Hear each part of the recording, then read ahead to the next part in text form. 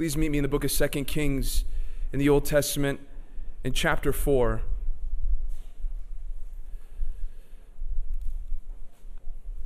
Today, I want to just take the time to briefly speak to you about a profound statement that is found in the scriptures, made by an unnamed woman, that has incredible meaning for believers today. In fact, it is an affirmation that innumerable Christians have made and have declared in song over decades. But more than this statement being found in a well-known hymn, what we are about to discover and skim over is in fact a statement that has the expression of the security that every single one who has put their faith in Christ has because of His mercy and because He is a good God. And the story where this precious declaration is found in 2 Kings. But before we go to the particular verse, I want you to understand the background of this story. There was a man named Elisha. He was a prophet. He was a servant of God. And Elisha was a traveling minister. He would do what he had to do throughout Israel, and he would pass by many towns and cities. And there was a particular place that he would travel by called Shunem. And there was a woman there. We don't have her name. All we are told is that she was a wealthy woman. And she was obviously a woman who had great generosity in her heart. She was a woman who had the gift of hospitality. So she would see this man of God walk by her home from time to time. And so it was impressed on her heart to at least invite him in for a warm meal, a lunch or a dinner, so that he can be fed and fueled as he served the Lord. And what began as just a thoughtful lunch grew into this desire for her to actually build a room for him in her house so that this man could come and lodge and relax and just be replenished and refreshed again as he served the Lord. And so Elisha here is experiencing this great love from this woman, this care, this attention. And it dawns on him, I long to do something in return for this motherly saint. And as he's there, he calls his assistant to call for her. And there he is relaxing in that room. And as he's relaxing in that room, she comes forward and he says something of the sort of, what can I do for you? You've done so much for me, so how can I return what you have given to me? And because of her humility and because of her great sense of service to the Lord, she does not demand anything. She doesn't ask for anything. She doesn't request a thing. She just longs to serve without any interest in mind. And so she stays quiet. But Elisha would not let her go empty-handed. And so he looks at his servant, Gehazi, and he says, Gehazi, what can we do for this woman? And Gehazi made the observation, well, she's childless. And her husband is old. Maybe a son would be nice. And so Elisha makes a prophetic declaration. By this time in spring, next spring, you will hold a baby in your arms. And her reaction is so great because it's almost as though she can't believe what she's hearing. It's too good to be true, but sure enough, this man of God who spoke on behalf of God made it happen. And this barren woman now not only has a son, but has a legacy to continue for her husband and his name. And with that understanding, we come now to verse 18, and I'm sure we can dig so much deeper than this, but with the time that we have left, let us just explore at least a few things. In verse 18 here of chapter 4, when the child had grown, he went out one day to his father among the reapers, and he said to his father, "Oh, my head, my head." The father said to his servant, "Carry him to his mother." And we had lifted him and brought him to his mother. The child sat on her lap till noon, and then he died. Right there in her arms, he gave his final breath as she held that miracle child for the final time. And we look at this and we think, how did this happen? Some time has passed, obviously, since this child has been given, because he was clearly old enough to walk with his dad into the fields, and he was of age to express himself and communicate, but he was still young enough for somebody to carry him in their arms and bring him to his mother. We do not know the precise age, but regardless, it's a tragedy, to say the least. For you and I to hear of any child to pass on from this life as such a youth and as such a a young plant, not fully grown, is gut-wrenching. It's almost difficult to imagine the pain and the distress and the bitterness that a parent would feel to see their own child slip away from life right before them. And the same woman who was visited by supernatural intervention was also visited by a tragedy, a calamity. It's worth noting when this happened. Notice in verse 18, when the child had grown, he went out one day to his father among the reapers. That is all that we need to know to get an idea of when this happened and how it applies to us. For there to be reapers means that this unexpected disaster happened during the harvest time for the nation of Israel. And what that means exactly is, first, it was a very busy time. This is when the men and the women would bring themselves to much work in order to gather in all that they have sowed and all that they've watered and planted and protected and watched over for months. Harvest season was not less taxing than sowing season. It demanded so much energy to expel, to ensure nothing was missed and nothing would go to waste. And so this was a very tight time in terms of schedule, in terms of planning, and in terms of efforts. But secondly, it was a joyous time.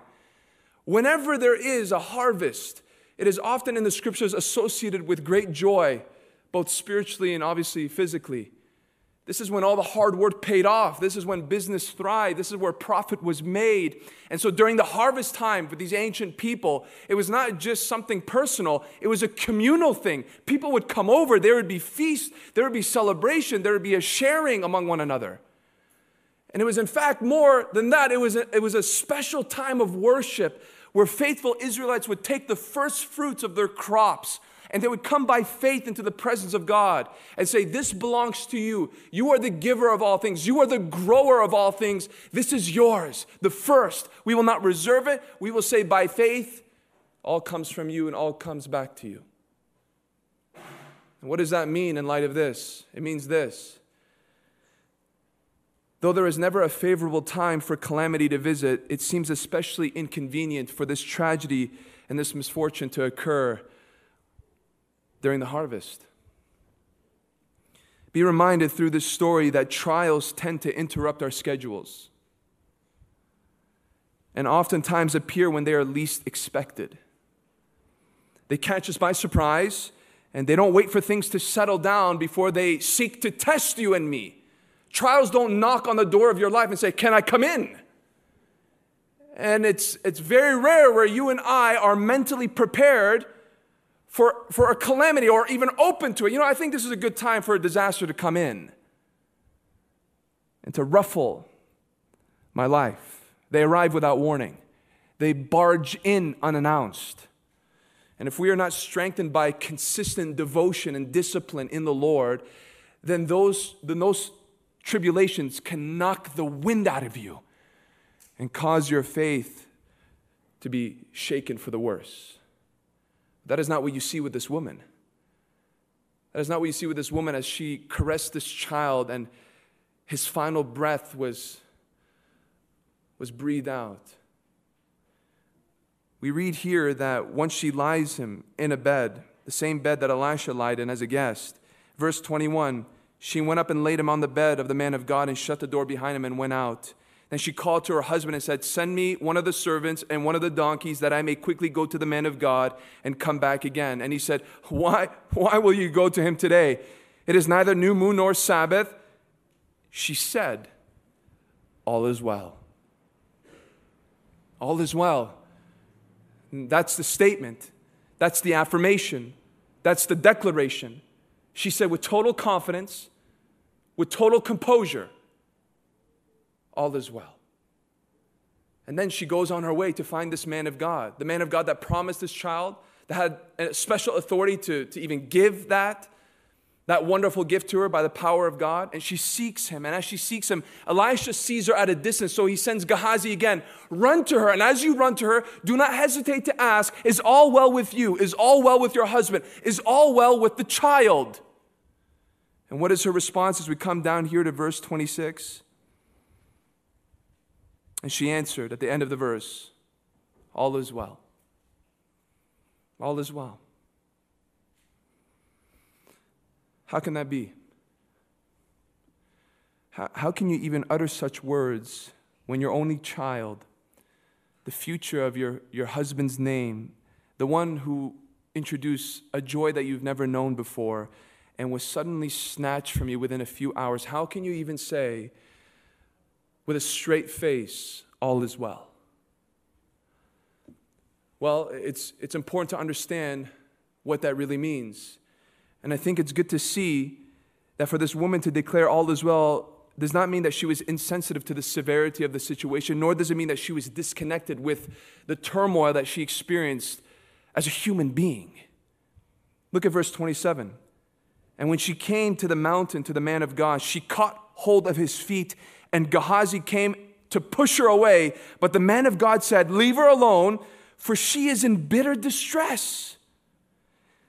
And the Lord has hidden it from me and has not told me." Do you see? There is a genuine, deep pain, and none of us can blame her for it. But to have a faith that says all is well does not mean that you will not know an ache to your soul. Doesn't mean that you won't cry. Doesn't mean that you won't be broken in the presence of God. Her distress does not discredit the fact that she really meant it when she said, all is well. Because it's a statement of faith. It's a statement coming from a truth that she was convinced by, regardless of the turmoil that was torturing her at this moment. You read earlier in this chapter that this woman is referred to as a wealthy woman. And it's so obvious that she used her prosperity and she used her property to bless the work of God and these servants of God, including Elisha. But I don't see a wealthy woman just in the physical. I see a wealthy woman in faith. Rich in faith. And what's important to see here is that the richness of someone's faith, the quality of faith that really matters, is always discovered in affliction. It's always found in pressing times. Common faith, easy faith, unbelieving faith can say all is well when all is well. But you can be sure that someone possesses a trust in God that is worth something when they can say all is well while they're smelling a little bit of hell in their life. When you can say all is well and to a world that doesn't understand who you believe in, they would think that that's a contradiction to your circumstances. But she said it, and she wasn't giving lip service. She wasn't trying to impress her husband by being a spiritual woman that quotes certain things to seem as though you are superior. She's not trying to impress this minister of God. She really means what she's saying. And all you have to do is take the time to realize her composure throughout this life-shaking event, to see the strength that she has by giving instructions. She didn't collapse. She didn't fall apart. She didn't raise her fist to the heavens. She's even in her humility submitting to the orchestration of all that is taking place because she really, really trusted in God and could say all is well. She proved it. And I would love to say much more than this at this time, but all I want to say to you at this point is take this truth for yourself and leave this place today by knowing because of the Lord Jesus Christ, you can say at all times, in all things, all is well. You can. You can say all is well because no matter what happens in this flesh and in this world, your soul has been secured by the Savior's blood and you're headed towards eternal life. You can say all is well because the same God who times our blessings like he did for this woman also schedules our trials and the duration of them. You can sing it is well, as we will after this, because we do not serve a God who plays sadistic games with our lives. But in all his giving and all his taking away, he has a glorious purpose to do a work in us that would sanctify us, cleanse us, mold us, and purify us in a way that would bring much glory to him and good in us. And you may be wondering, well, what's the purpose of this? Why would God grant this woman a miracle child only to only to take him away and for her to experience a grief that she could have just avoided if he didn't give the child to begin with. What is this? Here's a child, now let me take his life. This would be an example for the great skeptic or the hater of God to say, what kind of God is this? Is it merely to test her faith? Was it to produce in her an even more sanctified character, though she seems so godly to begin with? Was it so that she and others can bear witness to a greater power of God who not can just give life, but can raise the dead to life? I'm sure it includes all of those things. But there are purposes, even in pain, that God veils from our eyes, but at the same time gives us examples in the Scripture so that we can draw encouragement from as we endure things that are weighty and profound. And this is one of those stories where we get just a little idea of the wisdom of God as He becomes Lord of our lives and guides us even through suffering. Because this is not the last time you hear of this woman. She is reintroduced to us in chapter 8 and verse 1, and I would like you to turn there briefly to see. In 2 Kings 8:1 we read, "Now Elisha had said to the woman whose son he had restored to life, 'Arise and depart with your household and sojourn wherever you can, for the Lord has called for a famine and will come upon the land for 7 years.'" So here's this woman with her child raised from the dead, and Elisha comes with an insight from the Lord. There's a famine that's going to hit our land, and it's going to last several years. You need to go wherever you need to go. She goes to the land of the Philistines. Several years pass by. She comes back home. She abandoned her home, her land, and remember, she was a wealthy woman. She had much. And something obviously happened during that time because she plans to go to the king of Israel to appeal for her land, for her property, for her home. And as she is prepared to do that, we read later on in this chapter, in the following verses, that Gehazi is actually in the presence of the king, the same servant who witnessed that child that once was dead come to life. And the king of Israel is there, stroking his beard, curious, knowing that Gehazi was a close associate to the prophet, and asked, "Tell me some of the things that Elisha has done."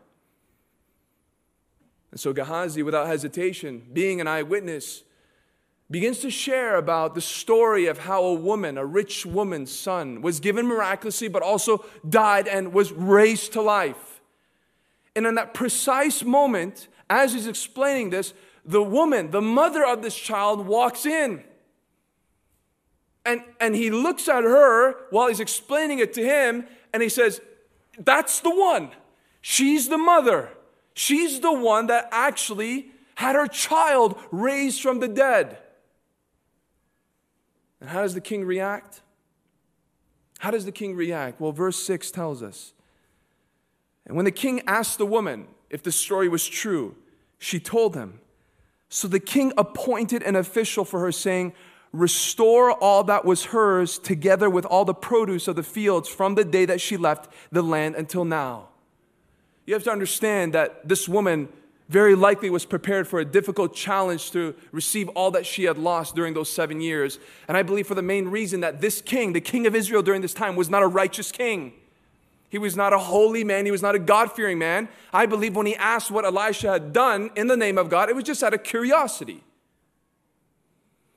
But God is going to show in this moment that because this woman was walking in obedience to him, he would in providence prepare her so that what she had known would be preserved and what she had known would be protected.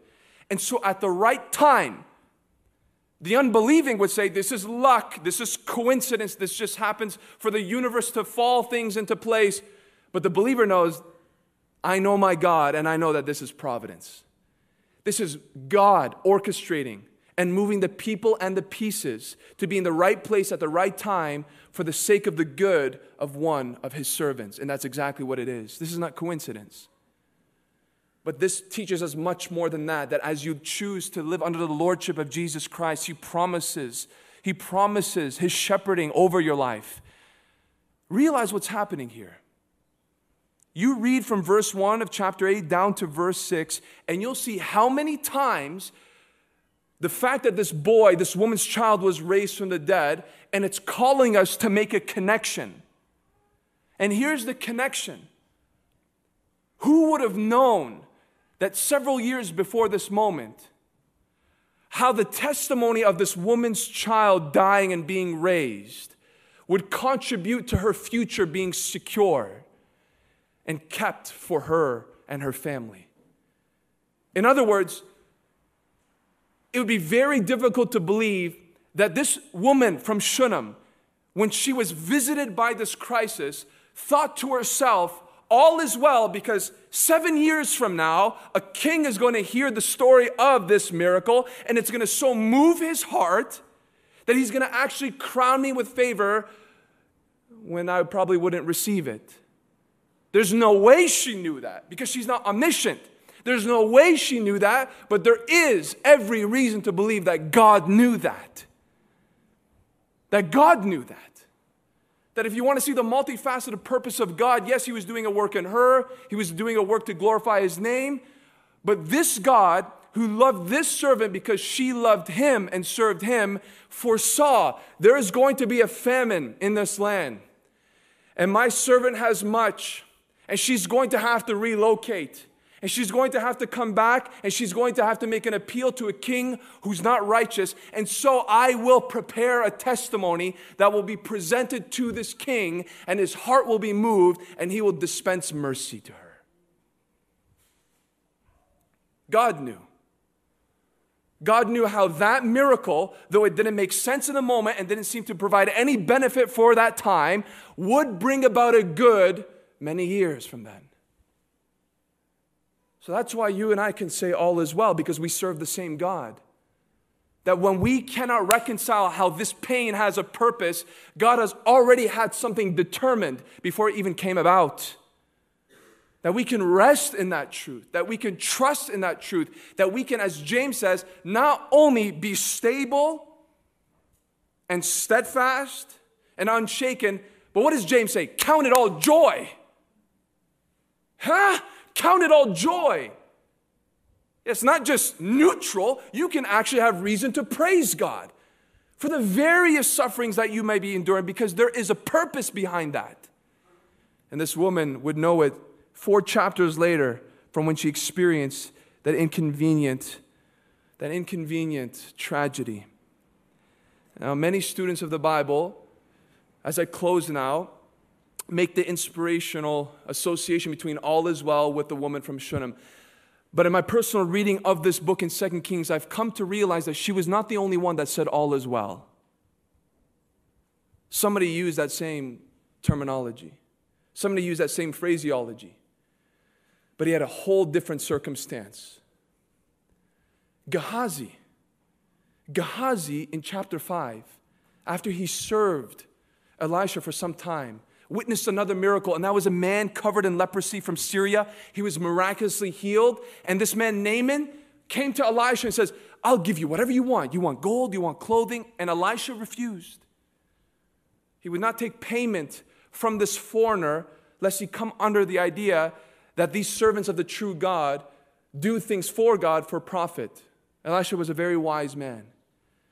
But Gehazi saw Naaman walk away, and there was a disturbance in him to think, we're going to just let this rich man walk away, this man of profit and of prestige, just leave when we can have more. And so he conjures up a plan. He conjures up a plan to run towards Naaman without Elisha's knowledge. And what does he want to do? He wants to receive something for himself. And so in chapter 5, in verse 21, look what happens. So Gehazi followed Naaman. And when Naaman saw someone running after him, he got down from the chariot to meet him and said, Is all well? Sound familiar? Is all well, Gehazi? Verse 22, and he said, All is well. All is well. My master has sent me to say, there have just come now to me from the hill country of Ephraim 2 young men of the sons of the prophets. Please give him a talent of silver and 2 changes of clothing. Gehazi, is everything okay? It is well. Same wording. Confident. Couldn't be more wrong. And there are people today in this place who can say all is well because Jesus Christ saved you and He's Lord of your life. And you have this assurance, as you heard from these testimonies, that you have a relationship with the living God that He made possible because of what He's done on the cross. You can say all is well. You can worship Him in tragedy and in triumph. And it's very likely today that in this room that there are some people who are visiting that Jesus Christ He's an idea, He's just another historical figure. You're just here showing support to a friend or a relative.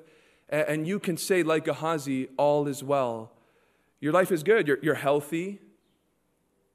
You're healthy. You have a good job. You have a stable home. Your future is planned. And you're good. And so if somebody were to come to you and say, how's life? You can say, all is well. And it is my duty to say to you in love, how can all be well when your soul is not saved?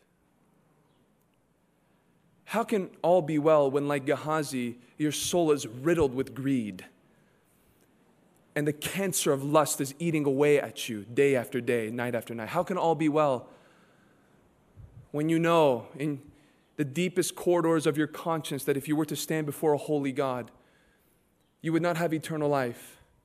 And even if you were to offer Him some good, it would be like filthy rags in His sight because He is just so brilliant and holy and pure. How can you say all is well? How can Gehazi say all is well when he is in this moment lying and coveting and misrepresenting the God that he said he would serve at one point? If you say all is well and Jesus Christ is not your Lord and Savior, then you are just as mistaken as Gehazi was. All is not well. Because the author of life is not the Lord of your life. And your sins will give you a bill one day, and you will have to pay for them for yourself. All might be well on the surface for the mere 60, 70, 80 years of your mist of an existence on this planet, but there is another world more real than this one, and it is eternal.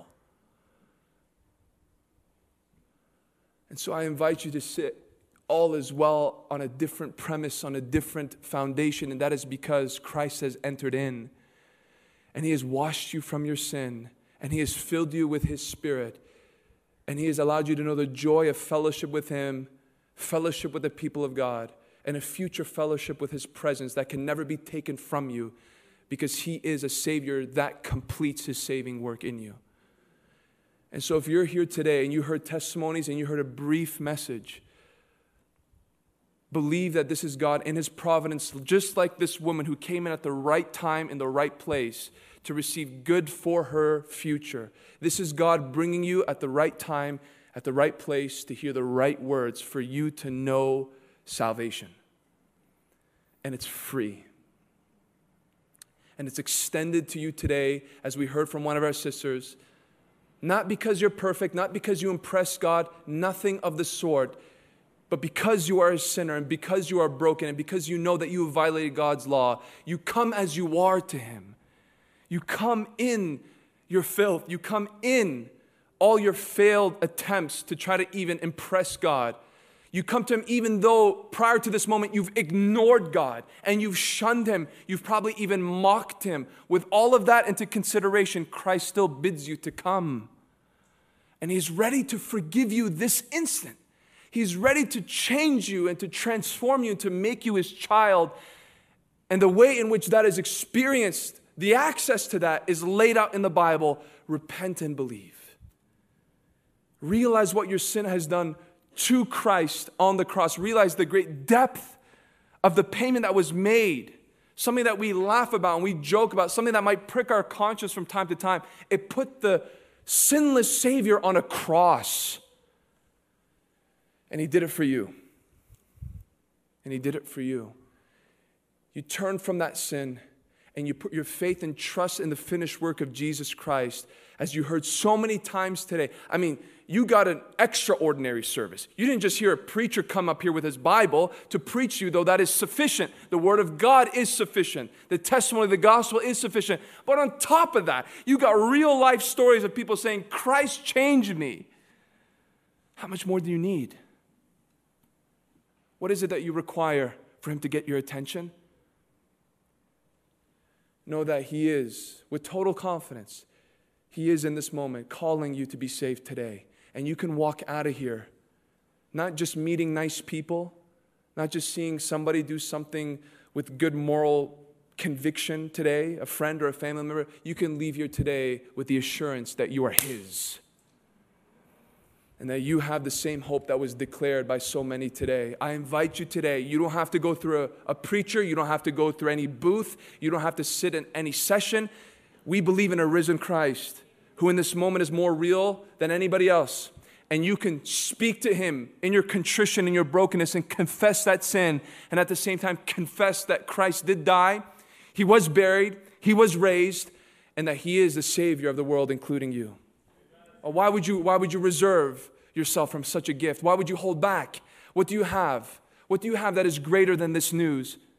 What do you have that is greater than this life? Christ said, I've come that they might have life and have it more abundantly. Somebody asked me 2 days ago, curious, is making Jesus Christ Lord something that only affects where I spend eternity? Or does it do something for me now? What a question. I said, he does so much more than you can imagine. He breaks the shackles of sin. He infuses you with a peace. There is something of a joy of knowing that you are in right standing with him. And then on top of that, he gives you a purpose on this planet, broken, shattered, dark, depraved, to be a light among many lights, to make an impact on other people for his glory. Why would you say no to that? Say yes today. He is awaiting for you to give him your heart. Let's pray.